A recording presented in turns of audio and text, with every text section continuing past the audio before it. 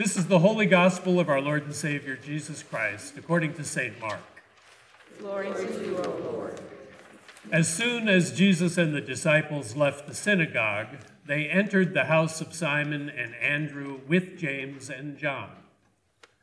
Now Simon's mother-in-law was in bed with a fever, and they told him about her at once.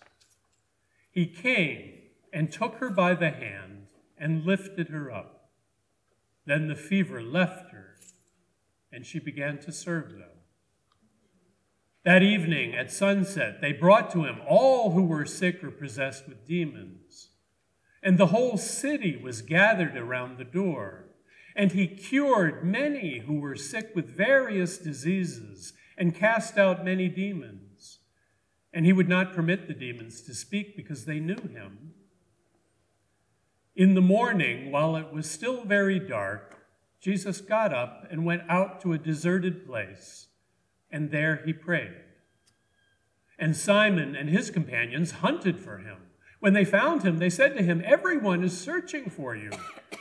He answered, "Let us go on to the neighboring towns, so that I may proclaim the message there also, for that is what I came to do." And he went throughout Galilee, proclaiming the message in their synagogues and casting out demons. This is the gospel of the Lord. Praise to you, O Christ. You may be seated.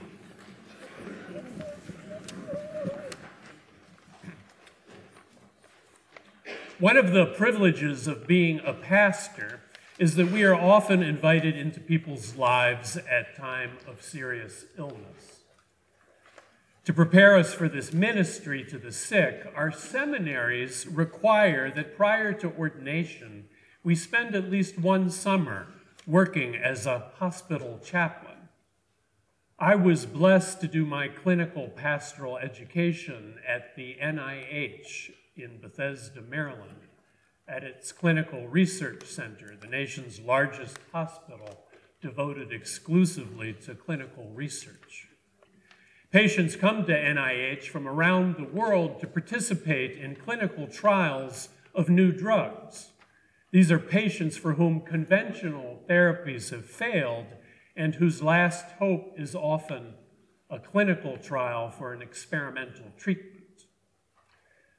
The task of a hospital chaplain in this kind of setting is to provide spiritual care for these patients by praying with them and for them, listening to their stories, helping them to cope with their anxieties and fears, being a companion to them on a frightening and difficult journey, and reminding them that they are known and loved.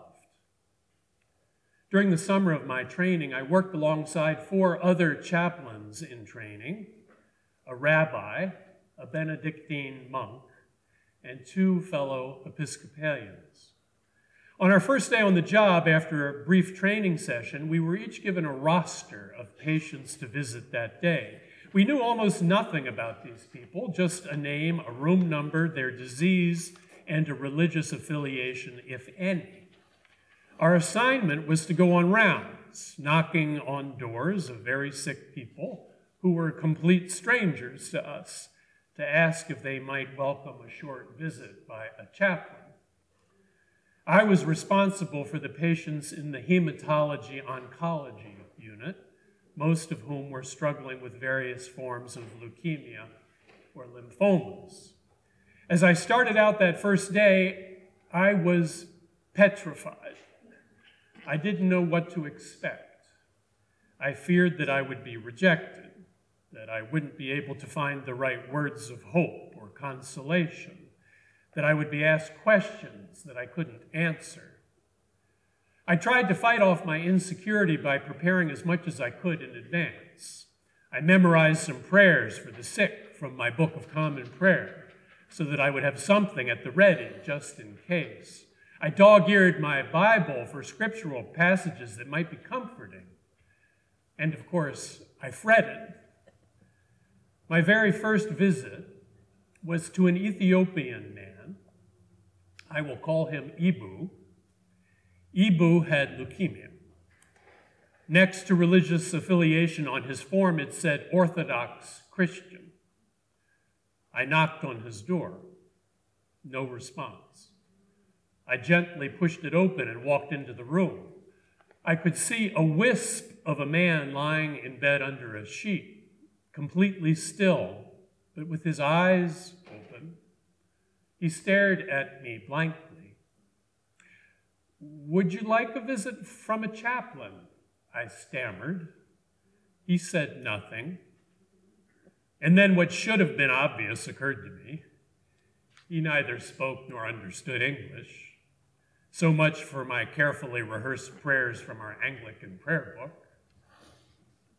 Not sure if my presence was welcome or not, I slowly walked over to the chair next to Ibu's bed and sat down, looking for clues in his body language as to whether he wanted me there or not.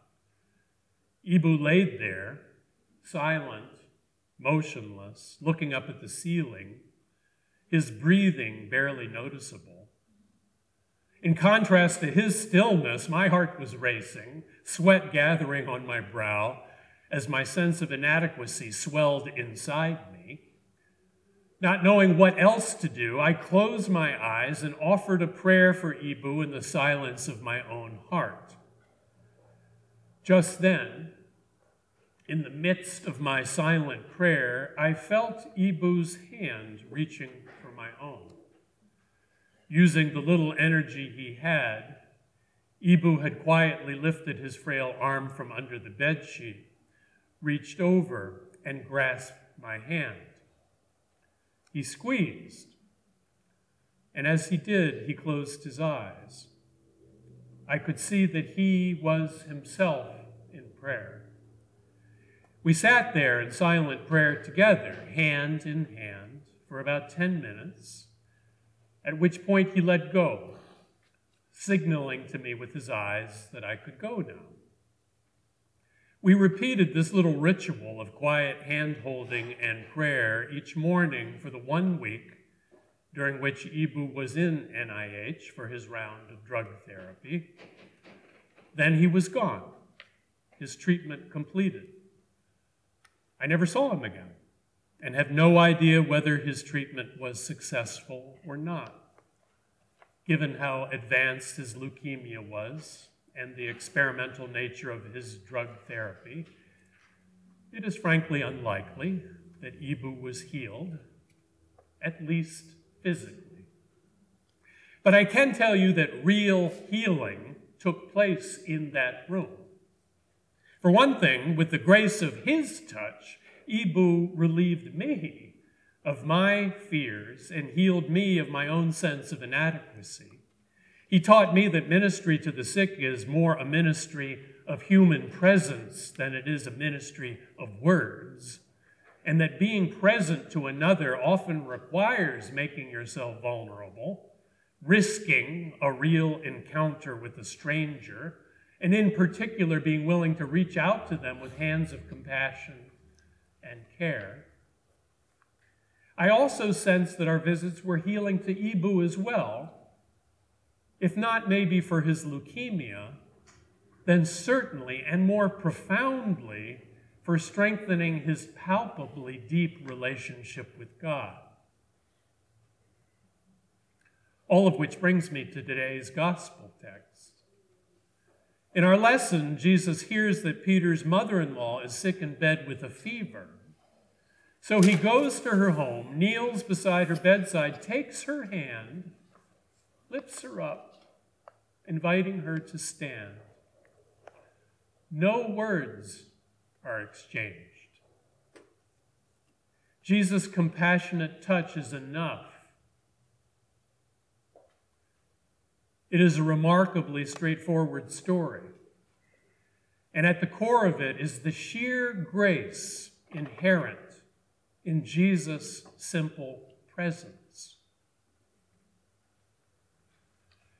God became human in Christ, it seems, not merely to teach us, not merely to forgive our sins and redeem us, not merely to show us a new way of being human, God also became human in Christ so that he could touch us, connect with us in the most physical sense, letting us know that we are not alone on this journey and that our wholeness is his deepest desire. Our God is not some distant observer who merely notices our struggles. Rather, the mystery of the incarnation is about how God freely chose to become one of us so that he could reach out, touch, and restore us. Now, let me offer one cautionary word about today's gospel lesson. For these stories of healing by Jesus raise a natural and uncomfortable question. If Jesus can heal Peter's mother-in-law, why doesn't he heal me? Or my close friend who is dying of cancer?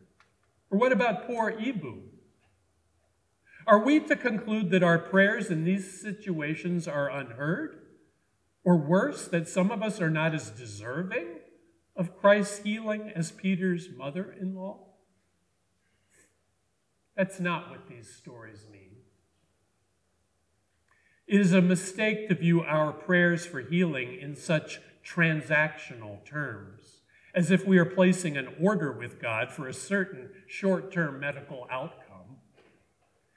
The purpose of prayer is not to win any particular physical result, but rather to draw us into a deeper relationship with God and his loving purposes for us, so that we can begin to trust that God will always care for us, whether in this life or the next.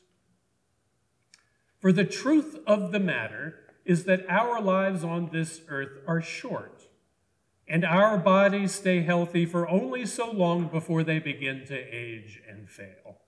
That is the nature of our creaturely condition. And while it is natural to hope and pray for long and healthy physical lives and for healing from those illnesses that sometimes beset us, we would do well to remember that our ultimate destiny is not in these decaying bodies we now inhabit, but to draw nearer to our God and to each other in the mystery of eternal love. It is not our bodies that need healing so much as our hearts. Let me illustrate this point by closing with a story told by the Yale surgeon Richard Seltzer in his memoir, Mortal Lessons, Notes on the Art of Surgery. I stand by the bed, Dr. Seltzer writes, where a young woman lies. Her post-operative face has left her mouth twisted, palsied, clownish looking. I had no choice but to cut the tiny twig of a facial nerve, the one to the muscles in her mouth, so that I could remove the cancerous tumor in her cheek. Her young husband is in the room. He stands on the opposite side of the bed, and together they seem to dwell in the evening lamplight, set apart in their own private space, his hand holding hers under the bed sheets. Then she turns to me and asks, "Will my mouth always be like this?"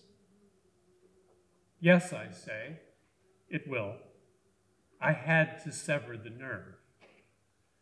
She nods and is silent. But her young husband smiles. "I like it," he says. "It's kind of cute." And he bends down to kiss her crooked mouth.